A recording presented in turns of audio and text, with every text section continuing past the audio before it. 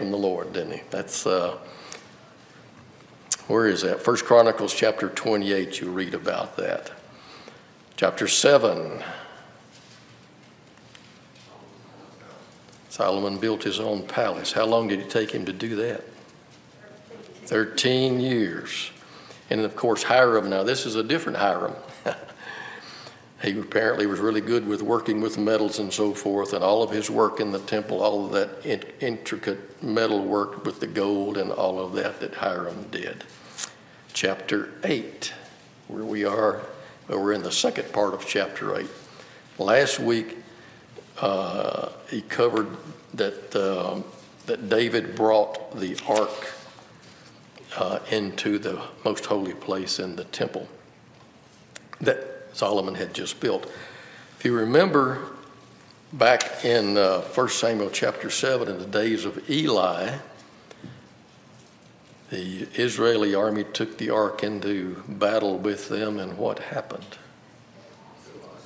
They lost it. The Philistines defeated them, and they captured the ark, but they didn't keep it very long, as you recall, because they had lots of trouble.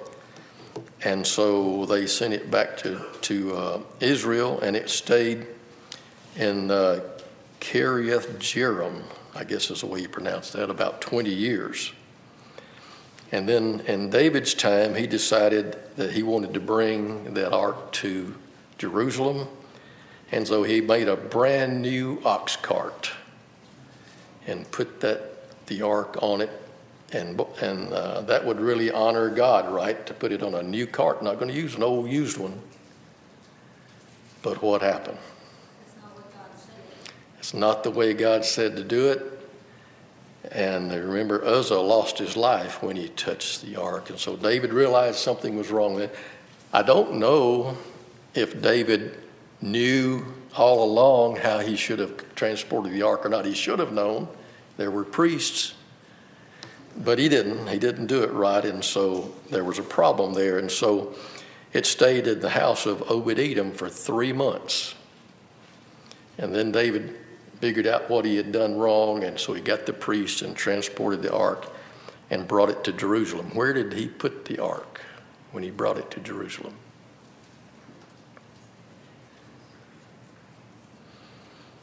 He pitched a special tent for it of some kind. All we know is it was a tent, right? And he kept it in that tent. Where was the tabernacle?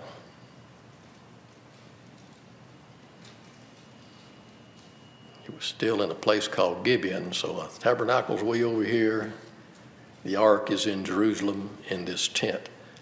And so now Solomon has built the temple with the most holy place. And he has brought the ark from this tent and put it where it belongs in the temple. And one thing I missed, Brian probably covered this last week, and it just went past me. But in chapter 8, verse 4, it says, "And they brought up the ark of the Lord and the tent of meeting."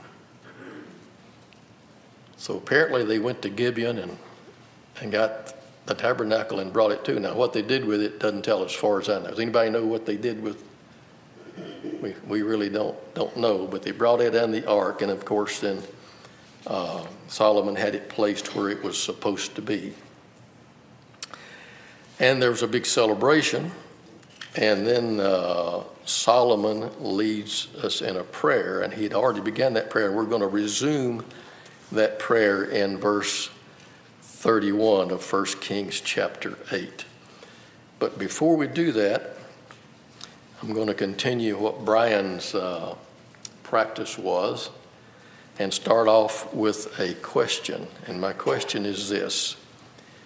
I'm going to read a passage, and I'm not going to ask you who said it, because it's going to be, as the old drill instructor used to say, it's obvious to the most casual observer who said it. But who was the mouthpiece? Who was God's mouthpiece? And where did he record this in the Bible? And it goes like this. "Thus says the Lord, heaven is my throne, and the earth is my footstool. Where then is a house you would build for me? And where is a place that I may rest?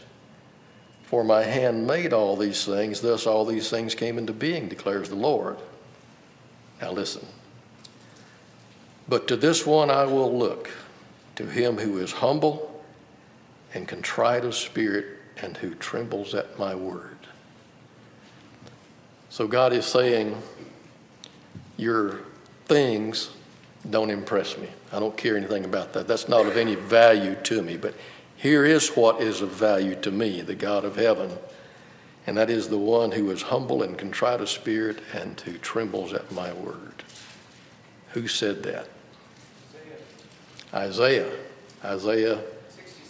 66 verses 1 and 2. That's a good verse to memorize and to keep in your head. Jesus said some similar things, and Micah said some similar things as well. So, what does it mean to be humble? This is important. Let's think about that. This is today. God says, this is what is of value to me. And it still is today, isn't it? Still is today. So we really need to know, what is God saying in this verse? It's important. If you want to be valuable, if you want to be pleasing to God, you're going to have to be humble and contrite in spirit and tremble at God's word. So what does it mean to be humble? Jesus Christ. There's the perfect example, isn't it? And we'll be looking at that in just a little while. So Jesus is a perfect example.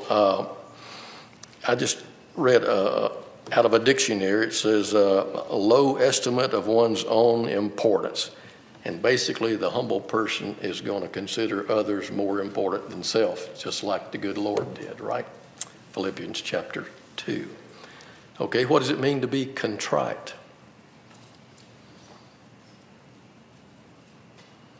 Humble was the easy one. Contrite. Sorry and brokenhearted over our sin. Exactly. Again, the dictionary definition says feeling or expressing remorse or penitence affected by guilt. I'm guilty and I admit it before the Lord. Okay? That's contrite. What does it mean to tremble at God's word?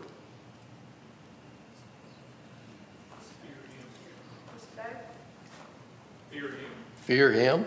Fear in the sense of respect, right? Anything else? Tremble at God's word. In connection with that, too, it is the knowledge that God has the power not only of our body, but of our soul, and where it ends up. All right.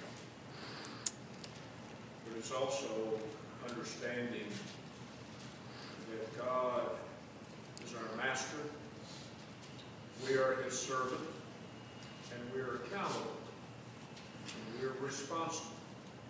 And we must give an account, as every servant has to give an account to our master one day. So recognize that he is the ultimate authority and we are his servant. That always reminds me of what Samuel said when God called him in the night. He said, "Speak, Lord, Master."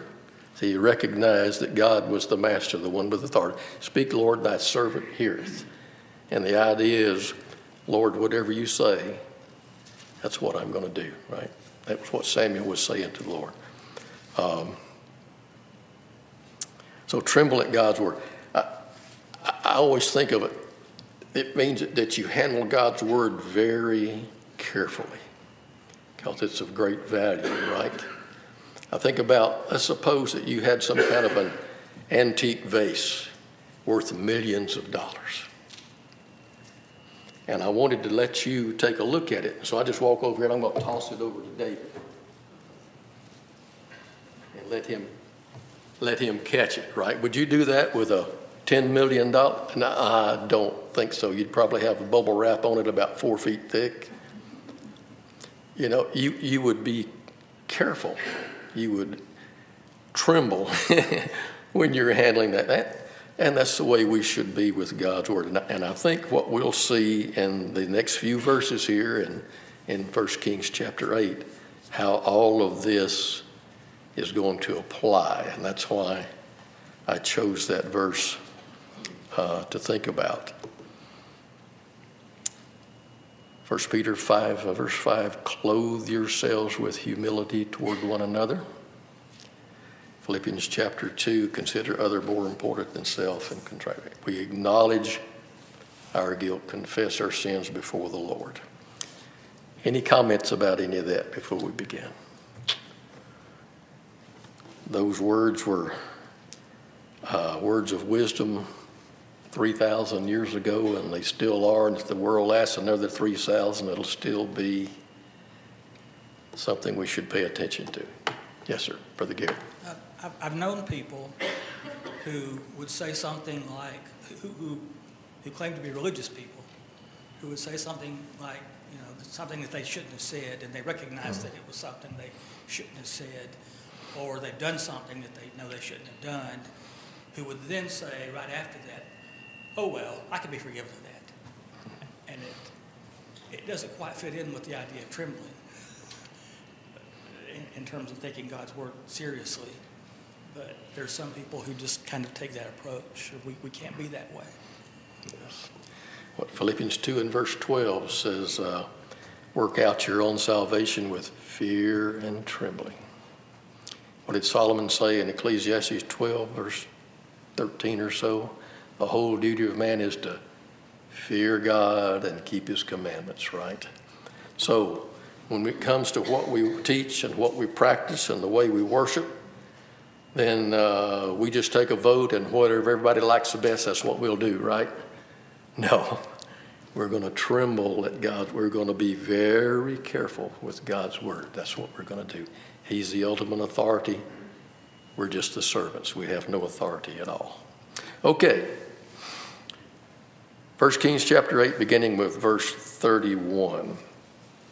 Now, what we're going to see here, and I'm sure you already know because you've studied this lesson already, there are 7 scenarios, I'll say, several instances that Solomon is going to talk about. And he's going to ask God to do some things in this prayer. Remember, this is in a prayer. Let's look at verse 31, and then we're going to look at some other passages before we continue with that. Verse 31, if a man sins against his neighbor and is made to take an oath, and he comes and takes an oath before your altar in this house, remember, he's speaking to God, takes an oath before your altar in this house, then hear in heaven and act and judge your servants, condemning the wicked by bringing his way on his own head, and justifying the righteous by giving him according to his righteousness. So what is he talking about?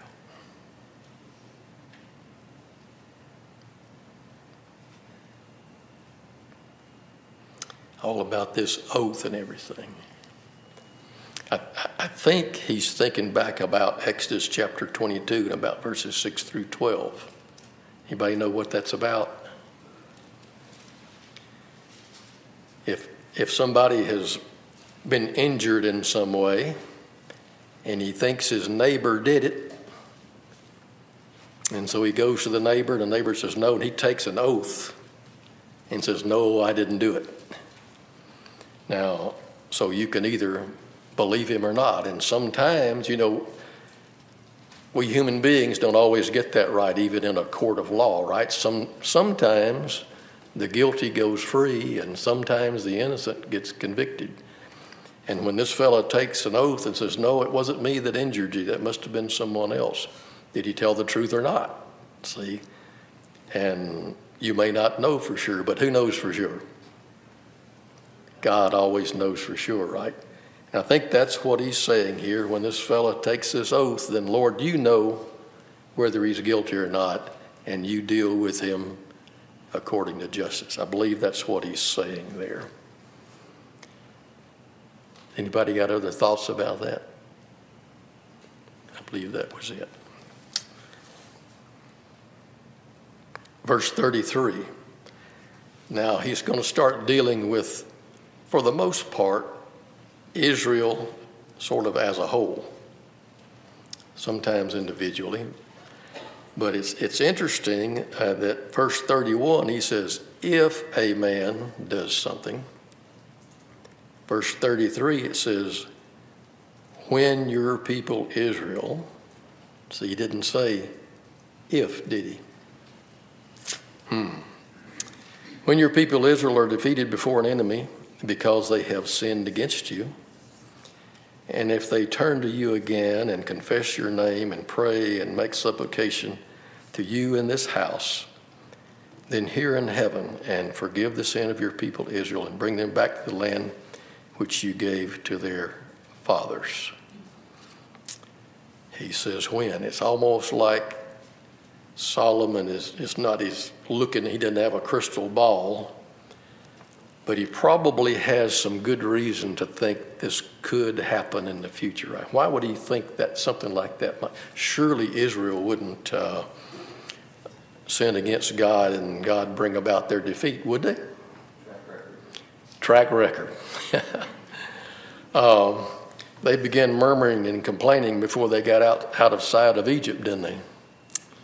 And all through the wilderness. And then once they conquered the promised land and the roughly 300 years of the judges, how would you describe those 300 years in the nation of Israel during the time of the judges? They were rebellious. What the word is in my mind is it was a cycle, right? God blessed them. They were happy. They were prosperous. Their crops were growing. Everything was good. And then they forgot God. And they drifted away. And they worshiped idols. So God would send one of the nations around them to punish them. And sometimes it was for a good many years. I think one case it was 18 years or so. And then they would see their error, and they would repent, and they would cry to the Lord for help, and he would raise one of the judges, and they would throw off the yoke of oppression, and then they would prosper again. And then the cycle would repeat itself. And it did that, if I remember right, about, 12 or 13 times in those 300 years. So that's what was it. So Solomon knew about all that, didn't he? And if it happened in the past, the track record, as Nathan said, he was pretty sure it was going to happen again. And so he probably knew about Leviticus chapter 26. Are you familiar with Leviticus chapter 26? I've got it here. I'm going to read just a little bit of it. It's pretty long. I'm not going to read all of it. But first, I want to see the good part of it. He says, beginning with verse 3, if you walk in my statutes and keep my commandments so as to carry them out, then I shall give you rains in their season so that the land will yield its produce and trees of the field will bear their fruit.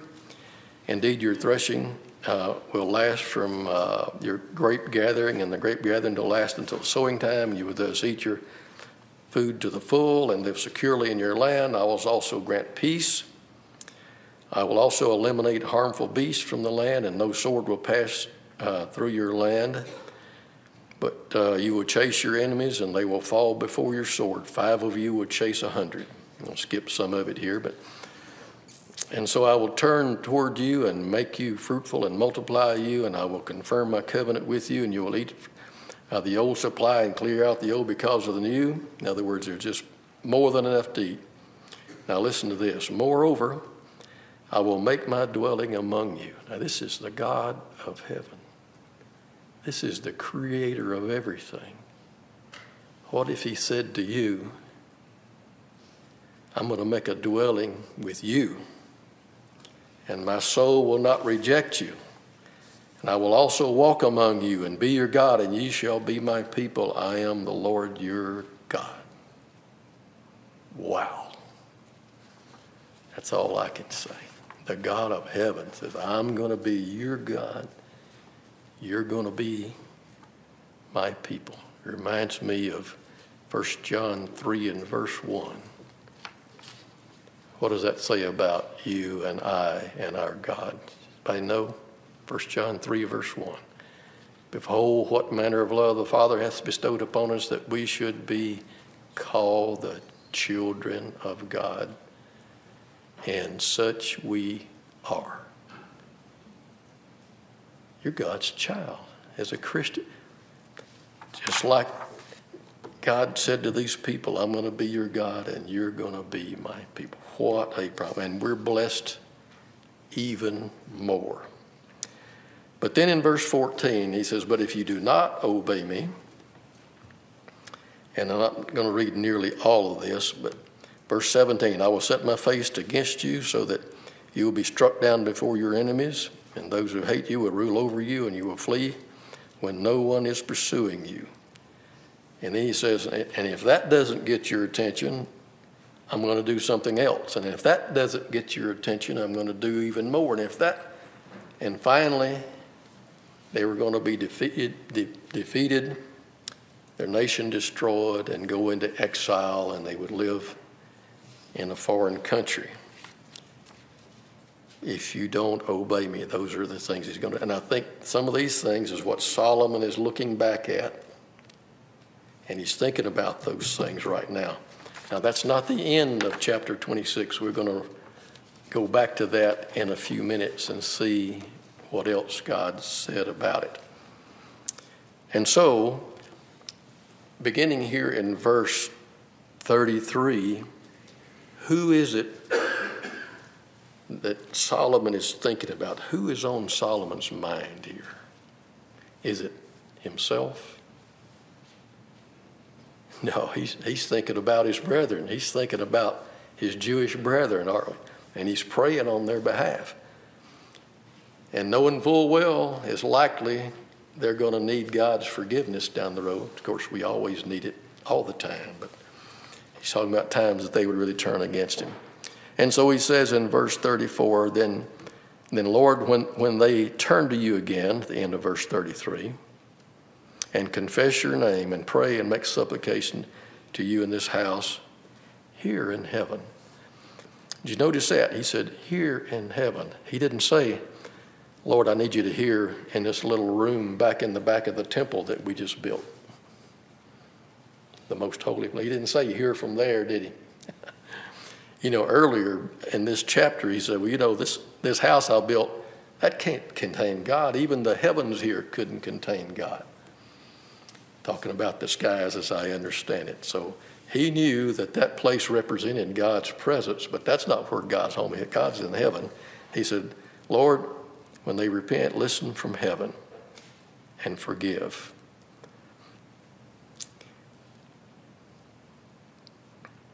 2 Peter 3 and verse 12 tells us that that God hears the righteous, but he doesn't listen to the unrighteous. James 5 and verse 15, the effectual fervent prayer of a righteous man availeth much, right? And so he's not asking God to hear them in their sin, but when they repented. When they repented. Turn to the 103rd Psalm, just a minute. Psalm 103.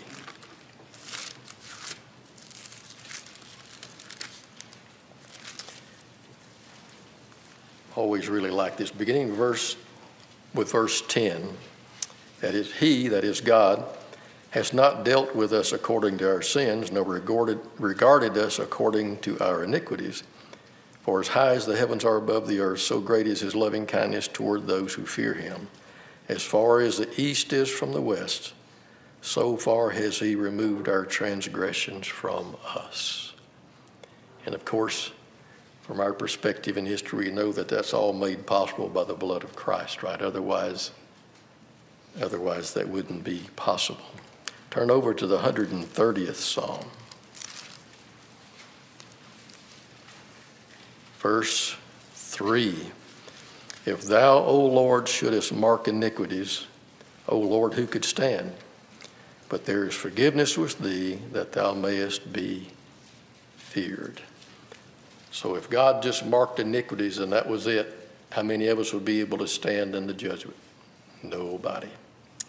But Jesus and his sacrifice makes it possible for God to be. Remember this in the book of Romans that God is not only just, but he is what else?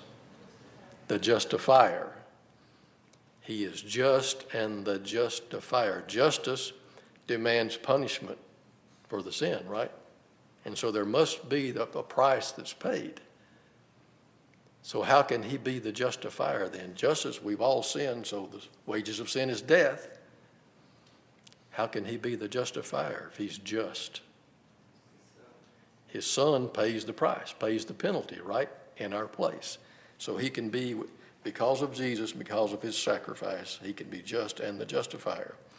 And so here Solomon is asking God to remember these people when they repent. You know, they're probably going to sin against you, but when they repent, then listen to their prayer and forgive.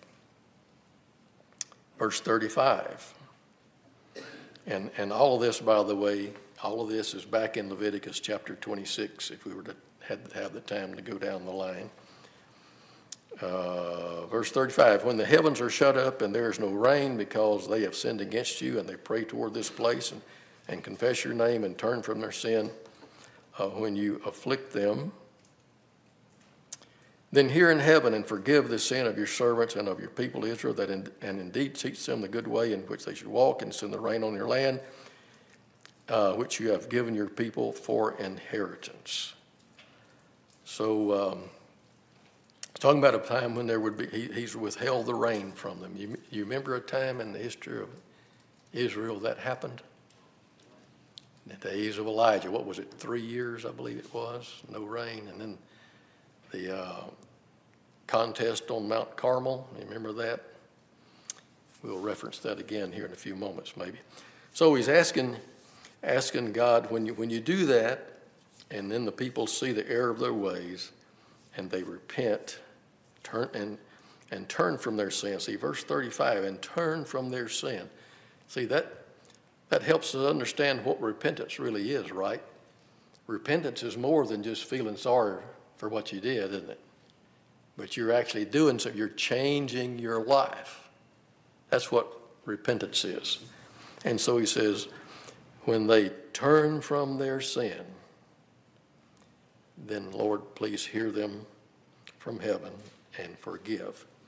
But look, he said it's a little more than that this time. Look at the rest of verse 36. Forgive the sin of your servants and of your people Israel. Indeed, teach them the good way in which they should walk.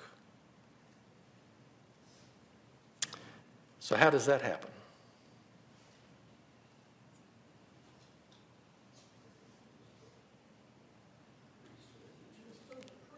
The priests, okay.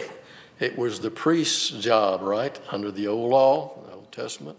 Everybody didn't have the Bible that we've got those days, and I suspect not even a copy of the law, but the priests did, and it was their job to go around and make sure everybody knew the law.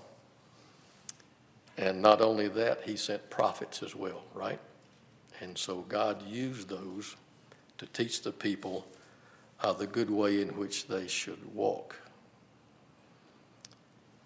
Unfortunately, the priests and the prophets didn't always do that, did they? You remember? Jeremiah prophesied during the last days of Judah and through the destruction of Jerusalem and a little bit past that. In Jeremiah chapter 5 and verse 30, he said, an appalling and a horrible thing has happened in the land. The prophets prophesy falsely, and the priests rule on their own authority, and my people love it so. But what will they do at the end of it? So what had happened? What's he saying was happening in Jerusalem now? They're not listening to God. Not listening to God. The prophets and the priests are saying what the people wanted to hear rather than telling them what they needed to hear, right? Does any of that happen today? What did Paul say in, was it 2 Timothy 4? Timothy, preach the word, be instant in season, out of season, reprove, rebuke, exhort with all long suffering, for the time will come when they will not endure sound doctrine, but will heap to themselves teachers having itching ears. When we study the Bible, we need to do it with a genuine love for the truth and a desire to learn what the Bible said, not make it support whatever I already believe, right? We got to have that attitude toward it. Unfortunately, not everybody has that attitude. So the priest didn't do. What about in the New Testament? Where is this teaching today in the church supposed to come from? Ephesians chapter 4. Who said it? Okay. What in Ephesians 4, you remember what it says? God has given some as apostles, prophets, pastors, teachers, evangelists, and so forth. And it's intended to mature us as Christian and for the work of service, and so that you won't be tossed to and fro with every wind of doctrine. In Acts chapter 20 and verse 28, Paul, talking to the Ephesian elders, says, take heed to yourselves, to the church over which the Holy Spirit has made you overseers, to feed the church of God, which he's purchased with his own blood. So, we see that God has always provided for his people to have a way of knowledge, of learning the way in which they should live and should walk, right? It's always been that way. Turn to 2 Chronicles chapter 36, the very last chapter of 2 Chronicles. And the point I want to make here is that, yes, the shepherds, and in that case the apostles and the prophets and the teachers, they all have a responsibility to teach God's word and do it accurately and without discrimination between anybody. But the hearers have some responsibility too, right? Look at 2 Chronicles 36. I'm just going to start in verse 14. It says, furthermore, all the officials of the priest and the people were very unfaithful, following all the abominations of the nations, and they defied the house of the Lord, which he had sanctified in Jerusalem, and the Lord, the God of Israel, of their fathers, sent word to them again and again by his messengers, because he had compassion on his people and on his dwelling place. He said, God loves you.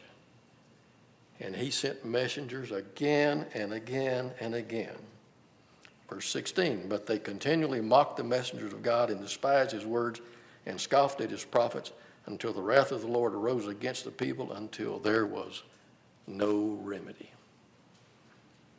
Till there was no remedy. So the teaching must be done, but the listening has to be done too. God sent the prophets, but they didn't pay attention, and we're going to have to hurry.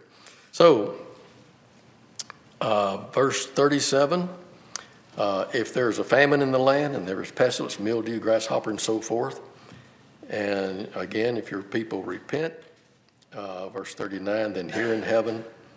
And notice there he says, render to each according to his way. So he kind of gets on an individual level here.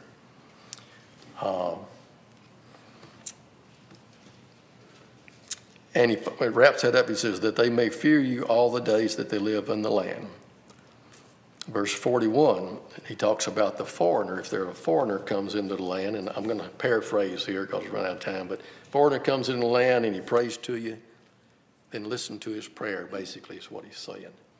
Because other peoples have heard about you. Do you remember a place in the scriptures we're talking about where the people that weren't Jews, boy, they had heard about what God was doing. You remember? Maybe Rahab. You remember that? He says that our hearts have melted. You know, they knew they couldn't stand before Israel because God was with them. And so others had heard about it. And so some of them, he said, are going to come and they're going to petition you. And I pray that you'll listen to their prayers. I think maybe the Ethiopian eunuch might have been one of those. Verse 44, when your people go out to battle against an enemy in whatever way that you may send them. So here's a case where God was sending them against the enemy. And he's praying for them in those cases, that you hear from heaven and maintain their cause. If you send them out, then support them in their efforts. Verse 46, and when they sin against you, for there's no one who does not sin, and you're angry with them and deliver them to an enemy, so that they take them away in captive, far off or near. He's saying, verse 48, if they return with all their heart. That's an important phrase there too. They didn't just half-heartedly return. He says when they return with all your heart, then listen to their supplication from heaven and forgive. And he talked about in verse 50 that even the enemy would have some compassion on them. Do we know of a case where that happened? Cyrus. What, somebody say Cyrus? Yep. So that happened then, allowed a remnant to return.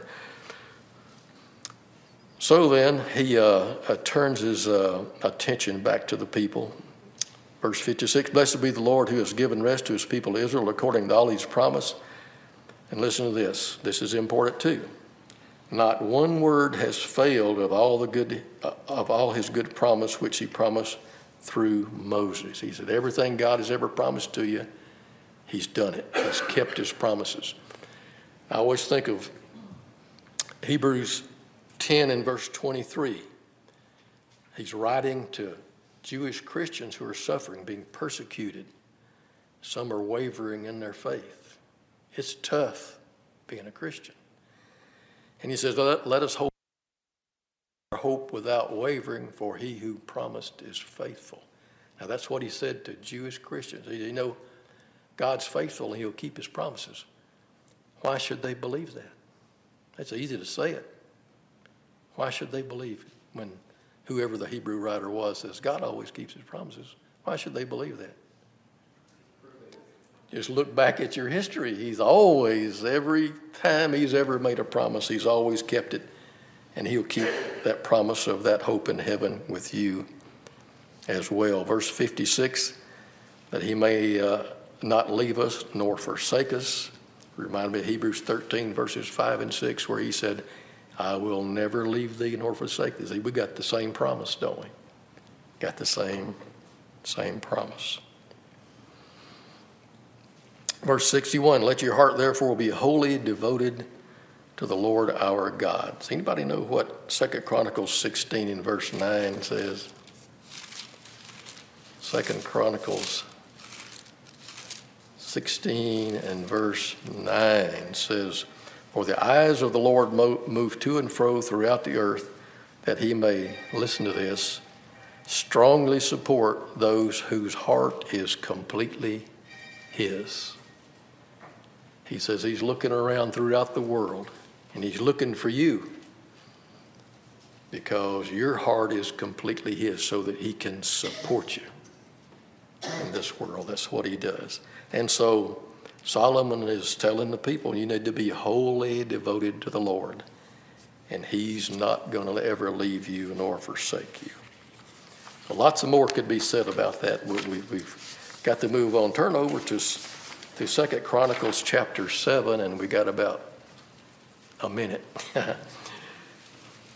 2 Chronicles chapter 7. So Solomon has just completed his prayer. And he says, now when Solomon has finished praying, fire came down from heaven and consumed the burnt offering and the sacrifices, and the glory of the Lord filled the house.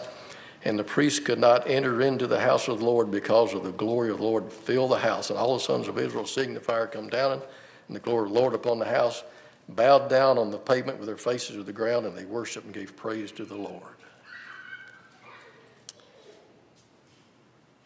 Have you ever, I know you all have,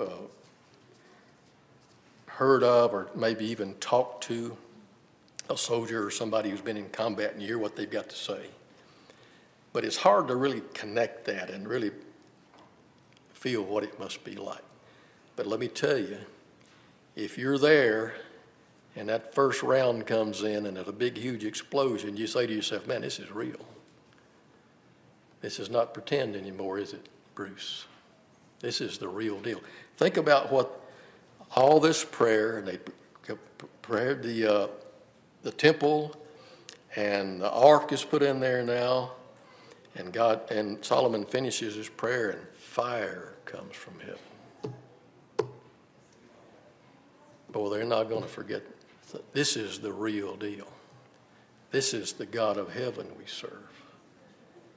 And I'm going to come to him with my whole heart. Our time is gone. We'll close it right there. And Lord willing, Brian will be back next week.